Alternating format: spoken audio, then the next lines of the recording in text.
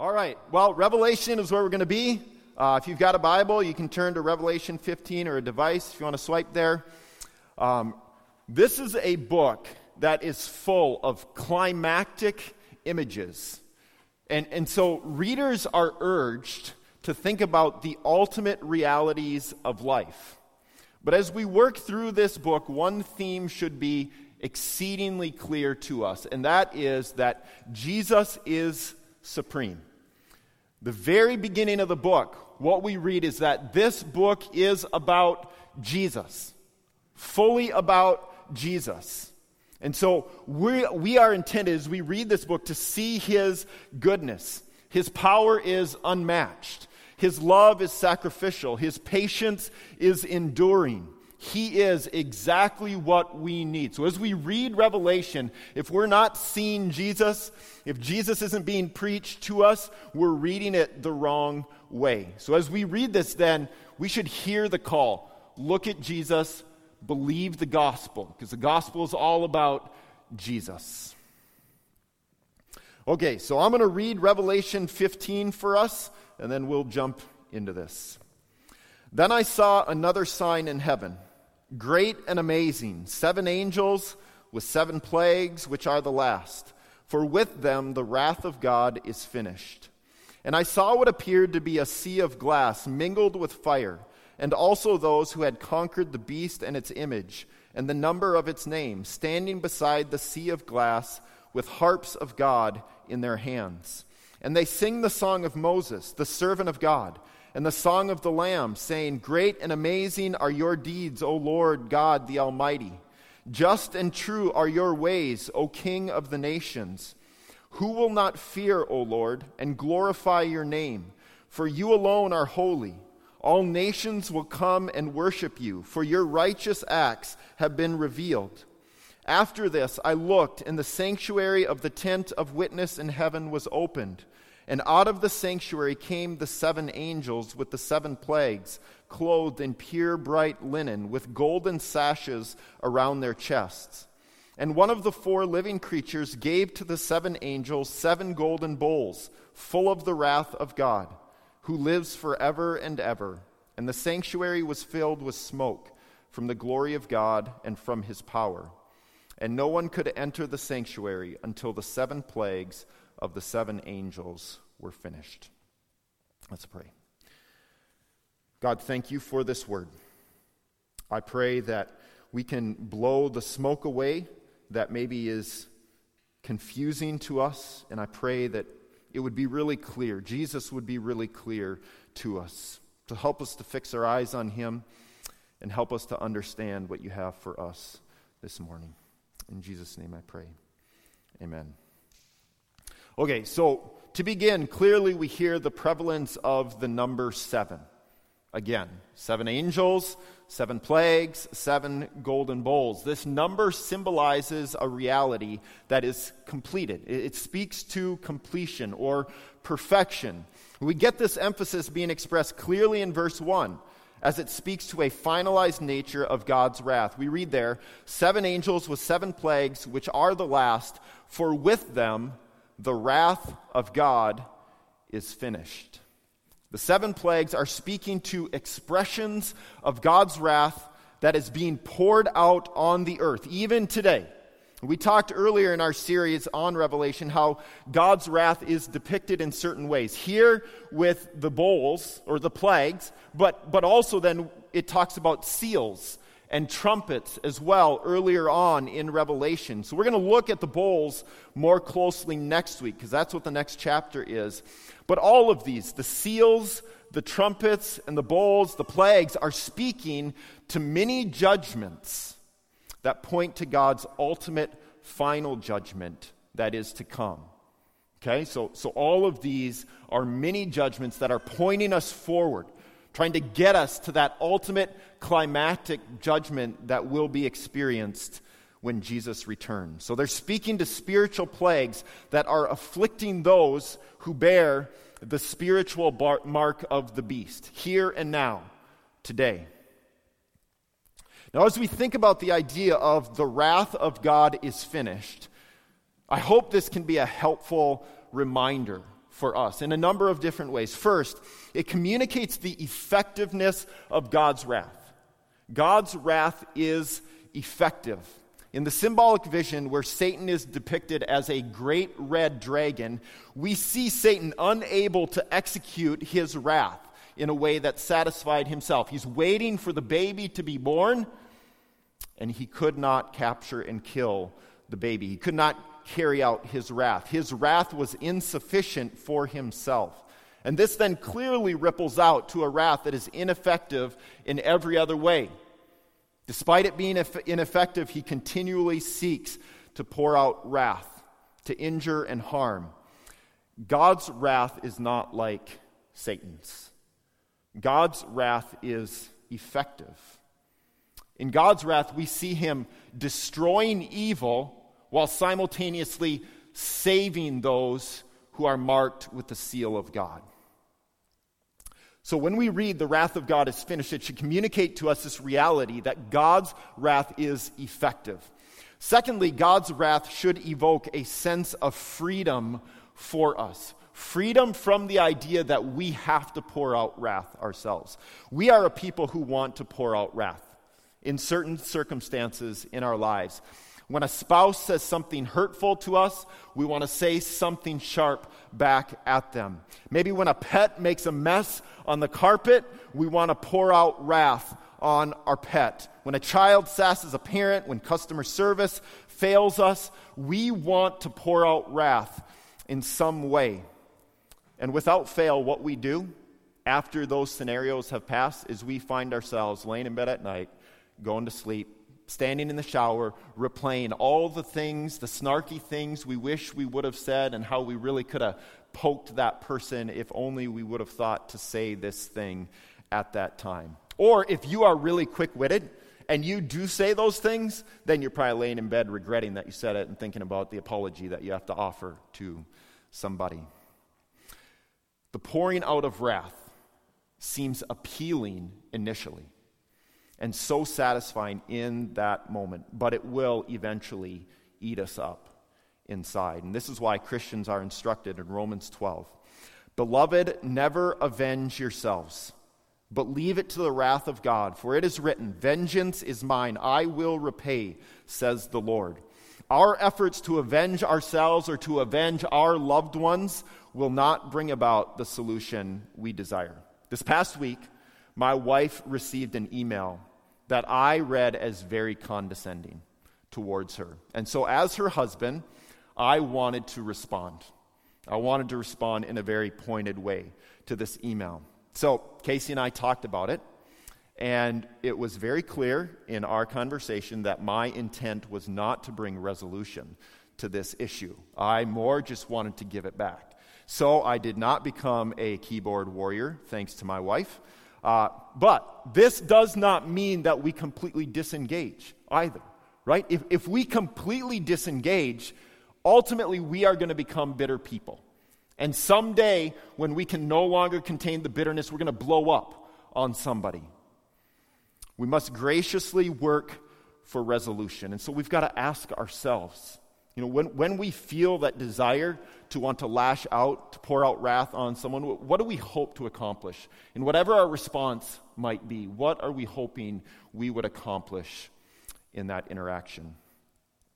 So as much as God's wrath, when we read the book of Revelation or read other parts of the Bible, as much as God's wrath might strike fear in us, it is intended to comfort us. God's wrath is intended to free us so that we don't need to try and act like God. We don't need to try and pour out wrath in a way that we would find satisfactory, because we'll never find that. It will never happen. So for those of us who are sealed by God, who are believing the gospel, have been saved by Jesus, that there really needs to be no fear when we think about God's wrath. Now, part of my argument for this perspective on God's wrath also flows from how the visions that John receives in Revelation correlate between wrath and worship.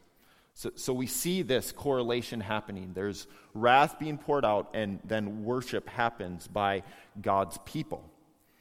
When we pull back and look at this within Revelation as a whole, we see this to be really common. So chapters 12 and 13, what we're seeing is God's wrath being poured out and the throwdown of the dragon and the beasts.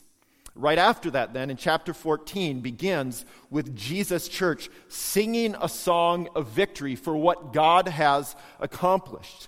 Then chapters 14 and 15 speak of God's wrath again. And then this is immediately followed by a song of God's glory. Chapters 16 to 18, again, speak of God's wrath being poured out in particular ways. And in chapter 19, it begins with the multitudes of heaven crying out in worship to God. So we see this interplay going on over and over in Revelation. God's wrath is poured out, and his people worship him. So they work together. And the song being sung in verses 3 and 4 here in Revelation 15 is helpful in showing us the goodness in God's wrath. But before we look at that, and I do want to spend some time looking at the goodness in God's wrath, let's understand the scene surrounding the singing of this song. So John begins here, he says, "And I saw what appeared to be a sea of glass." Okay, he saw what appeared. I love how John's humanity shines through here, right? Like he's getting these visions. He's trying to describe what he's seen. But in a sense, the words are failing him, right? He appears to see. It's not exactly maybe, but he's trying to put words, our words, the words that we have here on earth, to these visions so that then he can describe for us. He's doing his best. He's trying. And he sees what he describes here as a sea of glass with fire. This is exactly what John saw stretching out from the throne of God back in chapter 4. Okay, when John was brought into the throne room. Now, throughout the Bible, rough and chaotic seas are a metaphor for sin and for evil.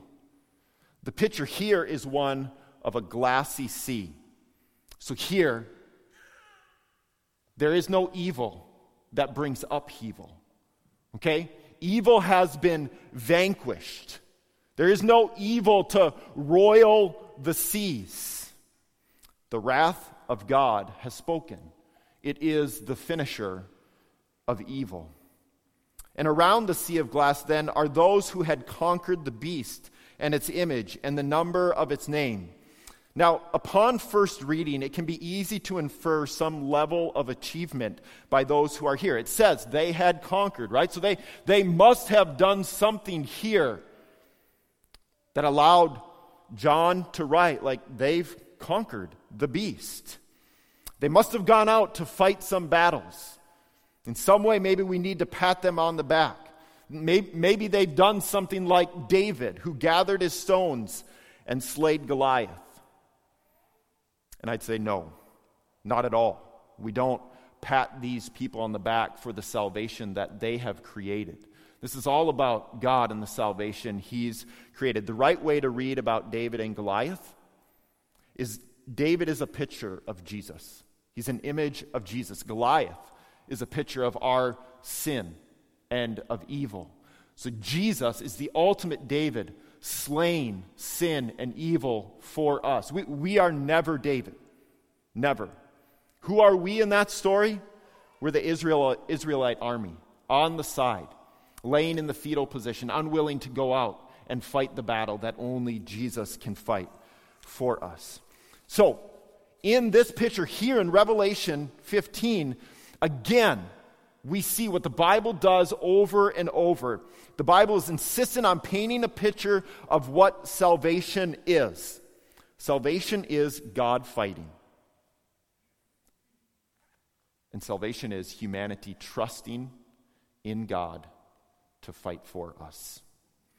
God goes to battle, we watch. That is what salvation is. Exodus 14:14 is a brilliant description of this.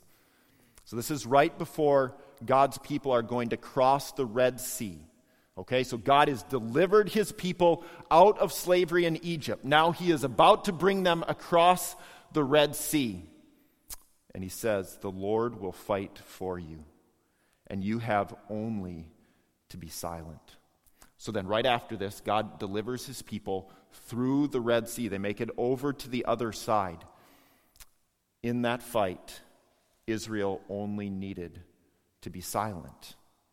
But after, when they got to the other side, when their enemy was defeated, they didn't stay silent.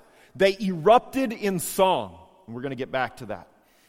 But similarly to that reality, as God is going out to fight and to pour out his wrath, here in Revelation 15, we see his followers holding harps, about to sing a song. The imagery of Jesus' church being involved in this fight by wielding harps speaks to the nature of salvation. I mean, most people wouldn't say that harps are a weapon of war. But that's the picture that we're getting here. Our weapon is believing the gospel. Our weapon is worship of Jesus. That is our weapon. We glimpse this in many ways throughout the Bible, but one of the ways I thought this past week is when Jesus, right before he is going to be arrested and crucified and killed, the soldiers are coming to get him, okay? And he's with some of his disciples, and the soldiers come, and one of his disciples, Peter, cuts off the ear of one of the soldiers. And what does Jesus do? Does he encourage his followers to fight that battle? No, he kills it. He takes the ear, he puts it back on, he heals the man, tells Peter, put your sword down. That's not the battle I'm here to fight. This is also why in Ephesians 6 we read, for Christians they are called to ready themselves for battle by putting on truth. We ready ourselves for battle by putting on Jesus' righteousness, by putting on faith, by putting on the Word of God. And then we engage in an ongoing manner by praying and being actively involved in the proclamation of the gospel, living on mission. So we are not called in the Christian life to pick up traditional weapons of warfare because our battle is not against physical forces. Now, we live in a world, in a country that is filled with an abundance of warring. It's all around us, and it looks many different ways. Politics, right? There's tons of political warring. Property lines. Maybe you've had a neighbor who, just tells you to get off his property or mows their lawn over onto yours, or, there's property lines warring as well. There's pets. I was reading last night, there's a Facebook group called Friendly Fridley, and there's oftentimes not a lot of friendly things going on there. But I was reading on there how somebody called the cops on somebody else's dog because it was barking. So there's warring over pets as well. There's wars between spouses, wars about money. The list goes on and on and on. Now, underneath all of these wars are spiritual beliefs. Spiritual beliefs undergird all of these thoughts and beliefs. Something in all of these circumstances is being worshipped. So, sin is essentially misplaced worship, right? People are worshiping something. My lawn. Don't walk on my lawn. And so I'm going to make sure my neighbors don't cross that. We're going to worship politicians, right? Or a certain ideology. And so we're going to go to battle for that. It's misplaced worship. This is what sin is. Revelation is relentlessly telling us we are in a spiritual battle.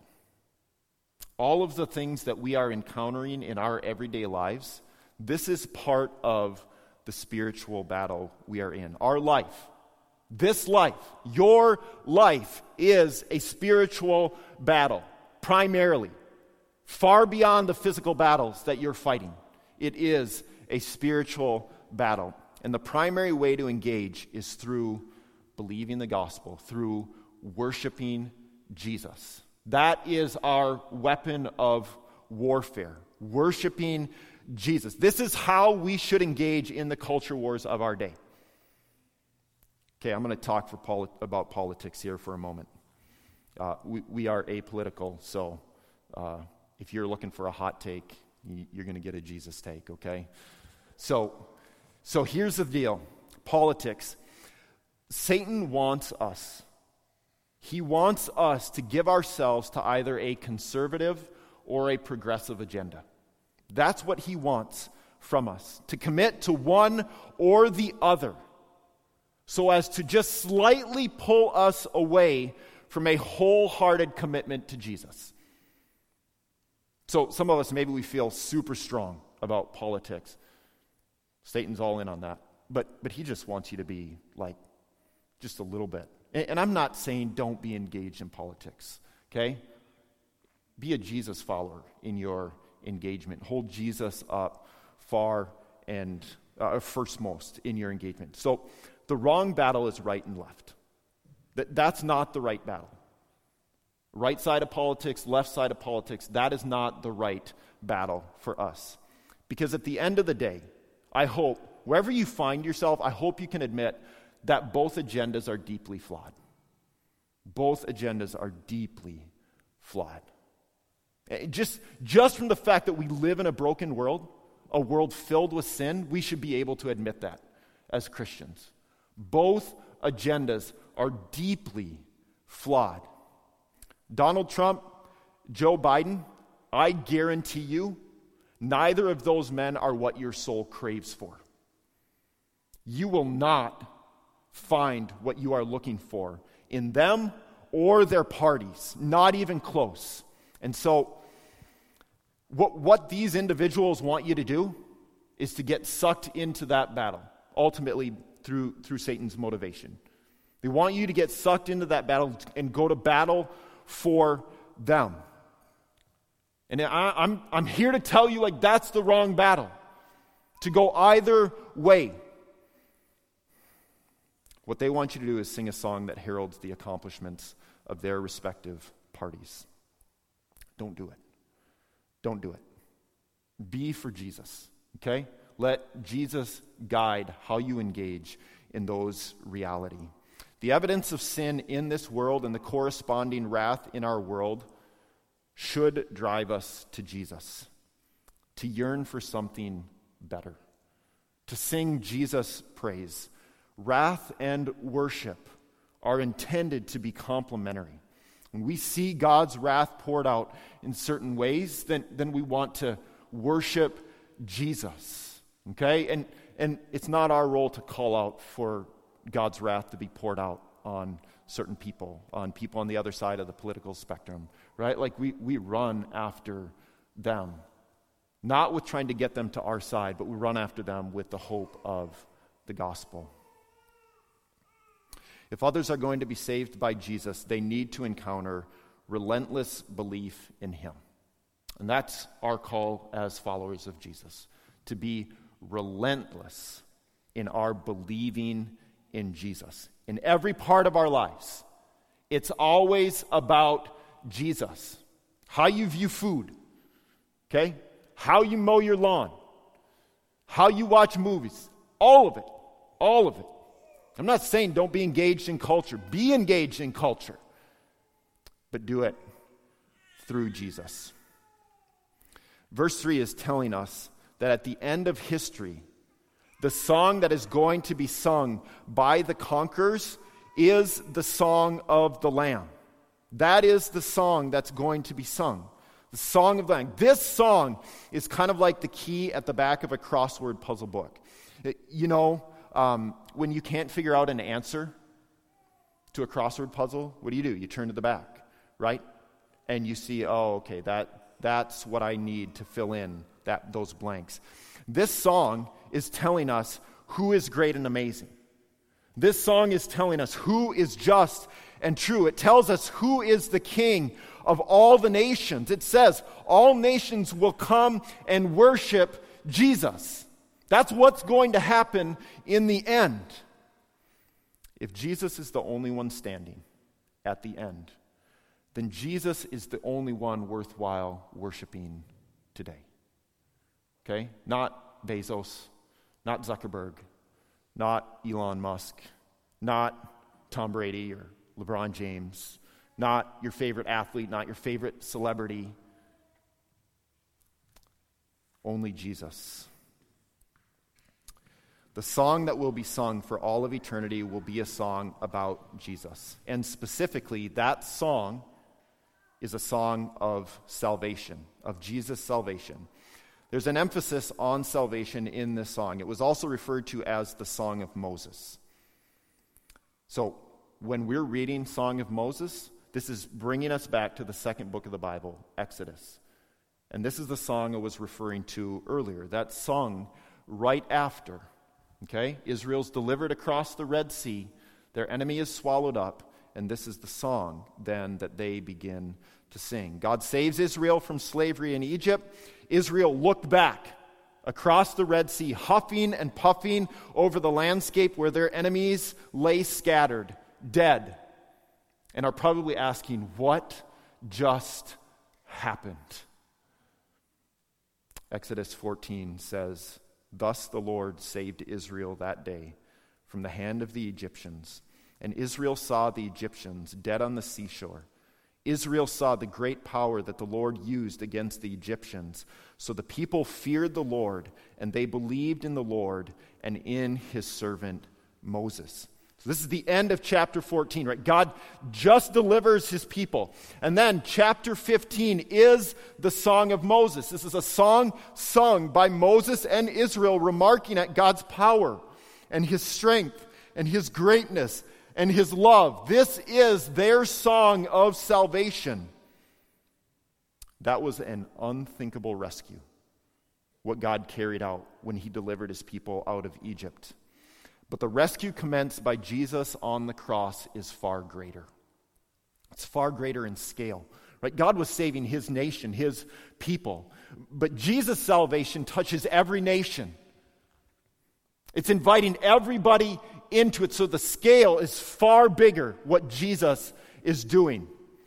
It's also a love of enemy, right? God was destroying Israel's enemies as he delivered his people from Egypt. And ultimately, he will destroy his enemies. But today, there is an opportunity for even God's enemies to turn to him, to trust in him.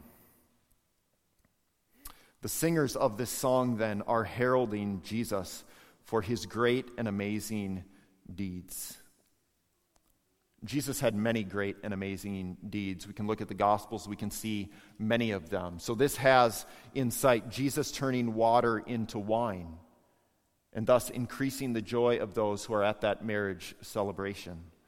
It has in mind the Jesus teaching on many things to both warn his people and to encourage his people. So it includes his teaching as well. It has in mind Jesus walking through doors to comfort his fear-filled followers. It has in mind Jesus drawing near to social outcasts who were treated like the plague. It has in mind Jesus healing those who were sick and diseased.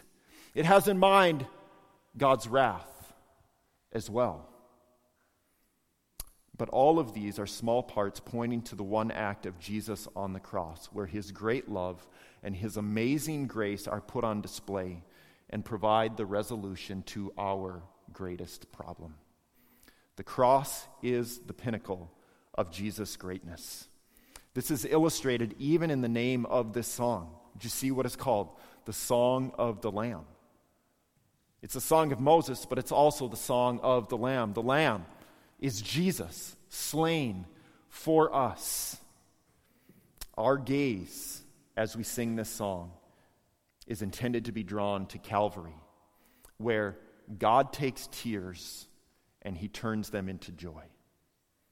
That's the intent for those singing this song. The song proclaims also that Jesus' ways are just and true. Throughout our lives, Satan will take the confounding pain we encounter in this world, and he will whisper in our ears, "Is God actually good? Would a good God actually allow this to happen?" The gospel is good news because we are saved by grace. Jesus saves the undeserving. Our sin condemns us. Every day we wake up gives us evidence of grace. Our sin says we deserve destruction. Jesus is just because he took on our destruction for us. And day after day, he also shows his patience by chasing us, bearing with us, and our foolish attempts to find satisfaction outside of him. Where this world is headed is all nations will come and worship Jesus. Jesus is the point of everything. The singers of this song then ask a couple of questions in it. Who will not fear your name, O God? Who will not glorify your name? Who will not see the goodness that's found in you? Who will continue in their rebellion against you? And then the song goes on to exclaim that Jesus is the epitome of goodness. He's the epitome of that which is right, of perfection. So maybe some of us look at this and we wonder, why do so many people hate Jesus? I think for many of us who are church folk, it's maybe easier for us to look outside the church walls and we wonder, what's wrong with people? So I don't know that that's the best question for us. There's a better question we can ask ourselves. Why are we so casual towards Jesus?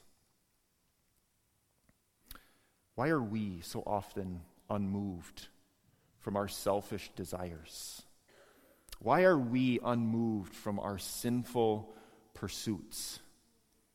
Why are we not struck by God's goodness? Why are we drawn to so many things other than Jesus? When he says over and over and over, I am what you are looking for. I have what will satisfy you. Center Church, we live in a world that is filled with the proud boasting of Satan. The dragon and the beasts fill our experience with anything that will distract us from Jesus, to divert our attention away from singing this song, to draw our worship away from Jesus. Satan beckons us to sing songs of personal comfort. He's beckoning us to sing songs of pleasure, to sing songs of luxury, songs declaring the greatness of man, songs declaring the greatness of the things of this world. This song of the Lamb is not merely a future song for us to sing. This is the song we need to sing today, tonight, tomorrow when we wake up, day after day. We need to sing the song of the Lamb. You need to sing this to yourself and to others. You need to preach this to yourself and to others. To remind us, to remind me of Jesus' greatness, of his justice, that he alone is good, that he alone is holy, that he alone is righteous, that he alone is worthy of our affection and our worship. 2 points of gospel application for us as we wrap up this morning. First of all, true salvation is only found in Jesus. We've got to be honest with ourselves. Every single one of us is drawn to false saviors. I know you are. I know myself. And I know you're just like me in this regard. We are all drawn to false saviors, to things that make enticing promises, but that cannot deliver on those promises. Only Jesus can save you. Only Jesus can satisfy you. Only Jesus. Over and over, we've got to preach this to ourselves because you're bombarded every day with contrary messages saying, no, a little bit more of this dessert and, that will be perfect. I'm not saying you can't have a little bit more of the dessert. Just don't pin your hopes on it. Only Jesus can satisfy us because only He can save us. So may we be serious about heralding Jesus' salvation. Not the salvation of other things, of other people. Only Jesus. Secondly, Jesus is worthy of your worship. I want to go in a direction with this that maybe is a little different. There is no one else in this world, there is no other thing in this world that can handle your worship, that can sustain your worship of it. Okay? Maybe it's a person, maybe they'll become immensely prideful, and eventually their life will blow up. So it'll either lead someone to pride, or it will cause someone to break under the pressure of it. My wife and I are immensely grateful for directives we were given as we were getting married. Just this reality that your spouse does not complete you. If you believe that your spouse completes you, that puts an undue pressure upon your spouse. There is no spouse who can complete you. Only Jesus can complete you. So free your spouse from that. We complement one another for sure, but we do not complete one another. So take that burden, that yoke off of your spouse. The idea that they are called to complete you. They won't. They can't. Only Jesus is worthy of our worship, and only He can stand up under, can take our worship. An abundance of money tricks us into invincibility. Health can be taken from us in an instant. Possessions, which many of us chase after possessions, right? The next phone, the next car, a little bigger house. Many of us chase after possessions. Possessions are what fill up dumps, junkyards. That's where possessions end up. They rust, they rot, they break, they become obsolete. Sports teams will disappoint us. If you are a Minnesota Vikings fan, you should amen that proudly. They will disappoint you. I think about this for my kids, too. Our family loves athletics, and we're engaged. Like, there is always balls in our backyard. Something's being kicked, thrown, shot, all the time. It's always happening. But sports can lead us to really dark places. I want my kids to enjoy sports. I don't want my kids to worship them, because sports cannot handle our worship. They will break down. A dream job will still feel like work.